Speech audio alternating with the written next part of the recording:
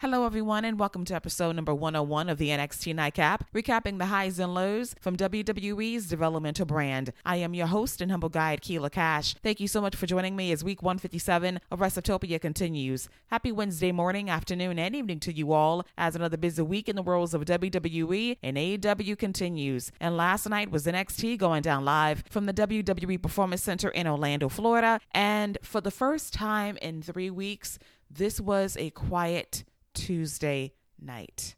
I've not been able to say that for a while, and I was very relieved just to watch NXT for 2 hours. No breaking news, no sad news, just a okay wrestling show, which has been the case for NXT since the start of 2023. Hopefully things turn around heading into NXT Vengeance Day next Saturday in Charlotte, North Carolina, the first true outside of Florida primetime event in nearly 3 years, dating back to NXT TakeOver Portland, the last true blue takeover in front of a sold house on the road pre-pandemic. I'm looking forward to that. The card looks nice, but the TV shows as of late have been a little bit lacking for me. But I will point out a few things that I liked from last night's show. First off, Tiffany Stratton looking good, defeating Indy Hartwell in a decent opening match to NXT last night. She feigns a knee injury midway through, and the doctor comes out to check on Tiffany, and Indy falls for the trap. She ends up getting rocked with a roll through Samoan drop into a springboard moonsault with a double jump, but Tiffany Stratton for the win. So I like the finisher very much. Tiffany has a ways to go, but she definitely has star quality and potential to be a standout in the NXT Women's Division and hopefully the main roster in the years to come. Another highlight was Toxic Attraction having their best performance on the mic ever. Now, ironically enough, I've been watching NXT the last few weeks, and I've been unimpressed by a lot of the promos. But I got to admit, Jessie Jane and Gigi Dolan really sowed dissension last night, throwing shade in promos, and even during the championship summit alongside Roxanne, Perez, and Booker T, they really delivered the heat during the main event angle. They sounded natural, it wasn't overly scripted, they were themselves, and that's what I wanted to see. I think despite the ruse of it all, this was a true breakthrough performance for Jessie Jane and Gigi Dolan without Mandy Rose being there as the glue to hold things together for Toxic Attraction for the last year or so, and I really felt this was a breakthrough for both ladies. They need this. Either they're going to stick together as a tag team and go on their own as single stars. This was sorely needed to see what they can do on the mic. And they sounded natural. They sounded believable. And I was almost sold on this breakup, but I knew a swerve was coming as I get to the main event angle shortly. Also last night, Thea Hale gets a participation award for winning her first match in NXT last week against Valentina Feroz. And I just love Thea Hale's energy. She plays this part to perfection, and she reminds me a lot of Sherry O'Terry from Saturday Night Live back in the late 90s through early 2000s. Her energy is infectious. She sells this character to the hilt, and I just think she's going to be a big-time star someday. On the main roster, she's a pretty solid wrestler, has a ways to go as well, but you see the potential, and she just gives us enough ham sandwich not to make this completely over the top. And that is not easy to do when you're so broad, but at the same time, you reel it in just enough to be likable and adorable, and Thea Hale definitely fits that bill. This leads to JD McDonough coming out to confront Chase U for giving out participation awards, and this leads to JD McDonough versus Andre Chase. Really fun match. At one point, Andre busts out a Canadian Destroyer on JD for a near fall, delivers his signature stomps, techniques on point as always. JD is eventually going to catch Chase, who's crushed on the rope, as Duke Hudson walks away from his mentor and professor, Andre Chase, and that allows JD to hit the Sato suplex, Devil Inside, for the win. After the match is over, we go backstage later in the show, and Duke Hudson's trying to make amends for what happened, because I still don't trust him. I think he's a mole for someone else, causing trouble within Chase U. But he goes to Shawn Michaels' office, noted NXT unofficial GM, or the runner of the ship, and there is going to be a triple threat tag team match involving Aegis Inoue, Malik Blade versus the Schisms, Rip Fowler and Jagger Reed versus now Chase U's Andre Chase and Duke Hudson. The winner will be added to an already stacked match involving the New Day, Gallus, and Pretty Deadly for the NXT Tag Team titles next Saturday at Vengeance Day on Peacock. And it should be a really fun matchup.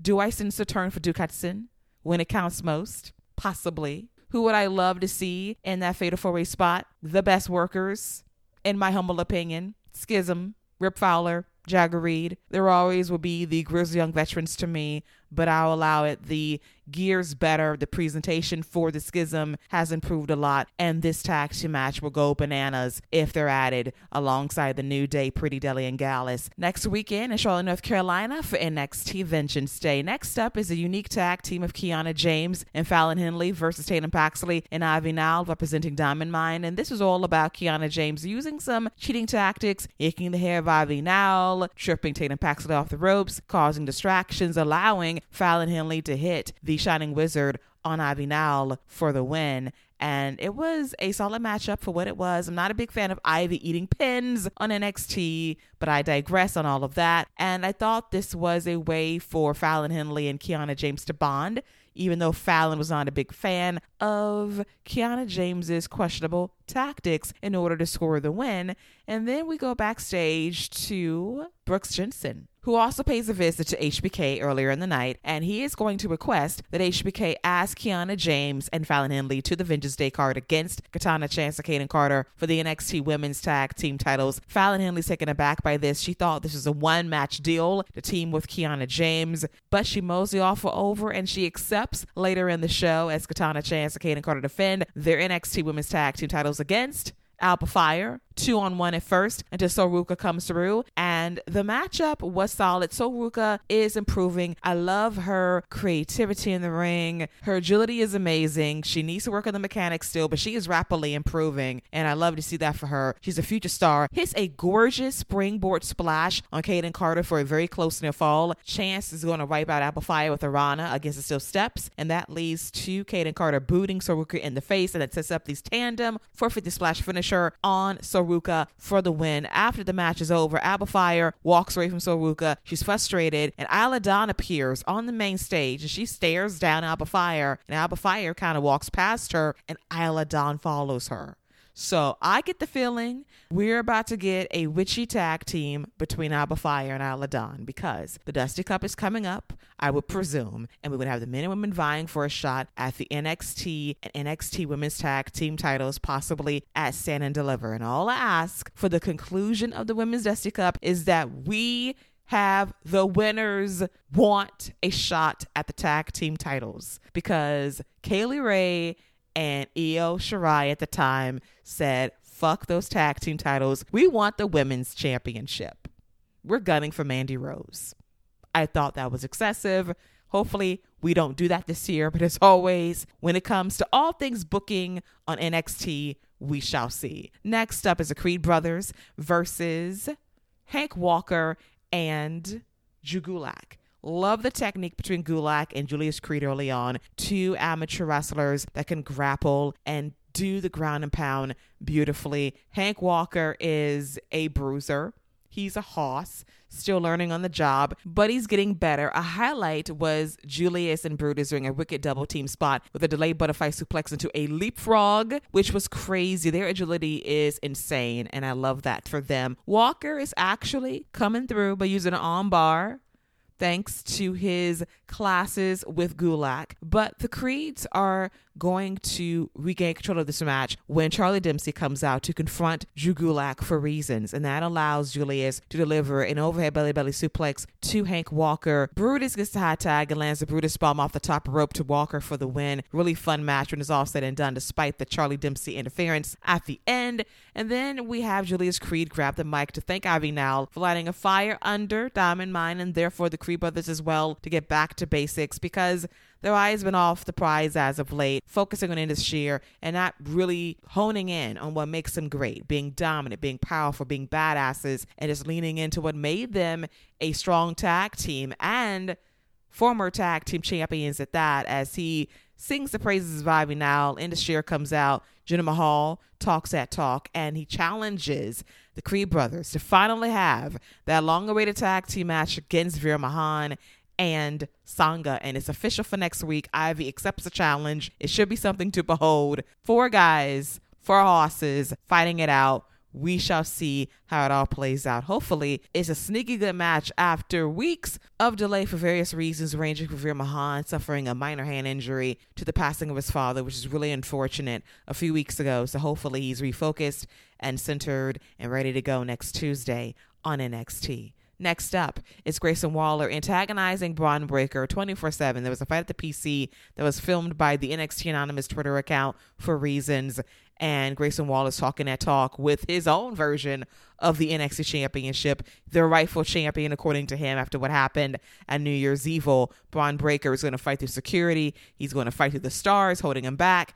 Going to get into a scuffle with Grayson Waller. We have security and the stars trying to break things up. But unfortunately for Breaker, he goes through the barricade, which looked very papery and cardboardy, as he lays unconscious for a bit. And Grayson Waller stands tall heading into their championship match next weekend. I don't know what's going to happen. I do kind of foresee Breaker retaining, but the energy is very lacking for this championship match. Maybe taking NXT on the road in prime time will help a bit in terms of atmosphere. We'll see. But in Florida, it feels very cold right now, and it's really a sign that Braun Breaker needs to get the hell out of Florida, get upgraded to the main roster post-WrestleMania season, drop this championship and stand and deliver against Carmelo Hayes, most likely, if he's going to survive 2 out of 3 falls against Apollo Crews next Saturday at NXT Vengeance Day from Charlotte, North Carolina. Next up is Wendy Choo versus Elektra Lopez, and this match was all right.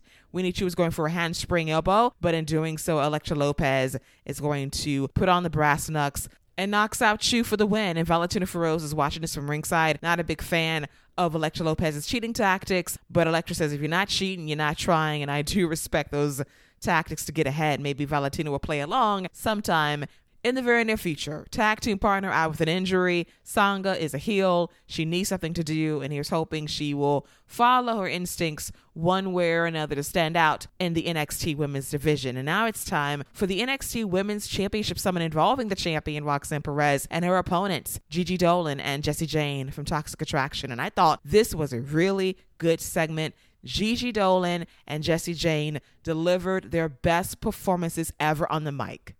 The script was scripting, for those that know my language, from the Serena sessions. Jessie Jane came through calling out Gigi Dolan for being the one that clung to her for the last year and a half. That Jessie carried the team, won the championships, retained the championships, sold the t-shirts, carried Toxic Attraction on her back. Gigi was nothing more than a internet wonder, an indie star that happened to get ahead on NXT because of what she was able to do alongside Jessie Jane. And Gigi says, oh, you want to be the rock star, you want to be the loud one, but all you are is an insecure little girl that throws up before every match on NXT. Got the trash can on standby for you to puke your guts out because you're nervous, you're insecure, you don't think you can do it. Unlike me, I know what I can do. I know what I'm going to do win this championship at Vengeance Day. And they're going back and forth, and the vibe is very hot. And I love the fact that this is natural dialogue. You feel the words from Gigi and Jessie. I like them.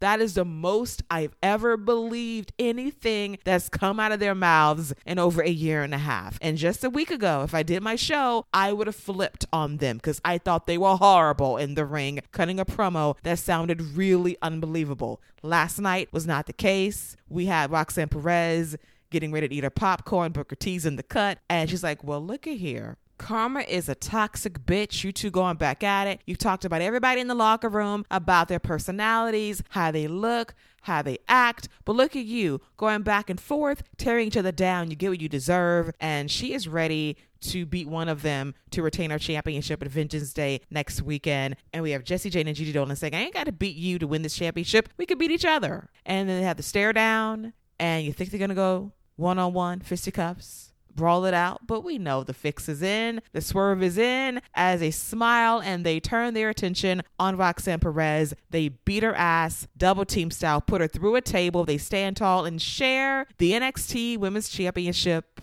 as NXT goes off the air a little after 10 o'clock p.m. Eastern. I thought this was a good segment. The fans were into it. I thought that Gigi and Jessie did a great job on the mic. I don't say that very often, but they really delivered last night. I want more of this. If they figure out the secret sauce to be this way every week, they got what it takes to stand out on the main roster someday. I truly believe that Roxanne was good. I thought this was a nice hard sell. But the truth is, when push comes to shove, will Jessie and Gigi be accommodating when it counts most? When the chips are down and you have to make a decision, will they turn on each other? That is the key during this triple threat match next Saturday at Vengeance Day. Nice closing angle to an all right show. And it sets the stage for Vengeance Day next weekend on Peacock. This will be a big test. Prime time out of Florida on a Saturday night. That has not happened in nearly 3 years. This show could be special if everything goes according to plan. The TVs could have been a bit better. Next week should be a nice hard sell for Vengeance Day. And then the road really begins to Stand and Deliver in LA for WrestleMania weekend. And that is going to be a marquee show really early for the West Coast, 10 a.m. Pacific on April 1st. Good God Almighty. But here we are nonetheless. And on that note, this wraps up episode number 101 of the NXT Nightcap. Finally, it's in the books after 3 long weeks. I hope you enjoyed it as always. You can follow me on social media at Later Wrestling X on Twitter and our Instagram at Wrestleptopia. They can find me tweeting and gramming about these podcast shows. The drop on the semi-daily recapping Monday Night Raw, NXT, AEW Dynamite, Friday Night SmackDown on Fox, and AEW Rampage on TNT, alongside the Speed Sessions that drops every Monday morning right here on WST as well. You know what to do, search Wrestleptopia and follow me on Apple Podcasts, Amazon Music, Audible, Google Podcasts, Buzzsprout, iHeartRadio, Stitcher Radio, TuneIn plus Amazon, Alexa, and Spotify. I'll be back tomorrow morning with episode number 97 of The Dynamite Effect, recapping the highs and lows from AEW Dynamite on TBS. Until then, enjoy your hump day. Stay safe out there, and don't forget to wash those hands. See you later, boys and girls. Take care.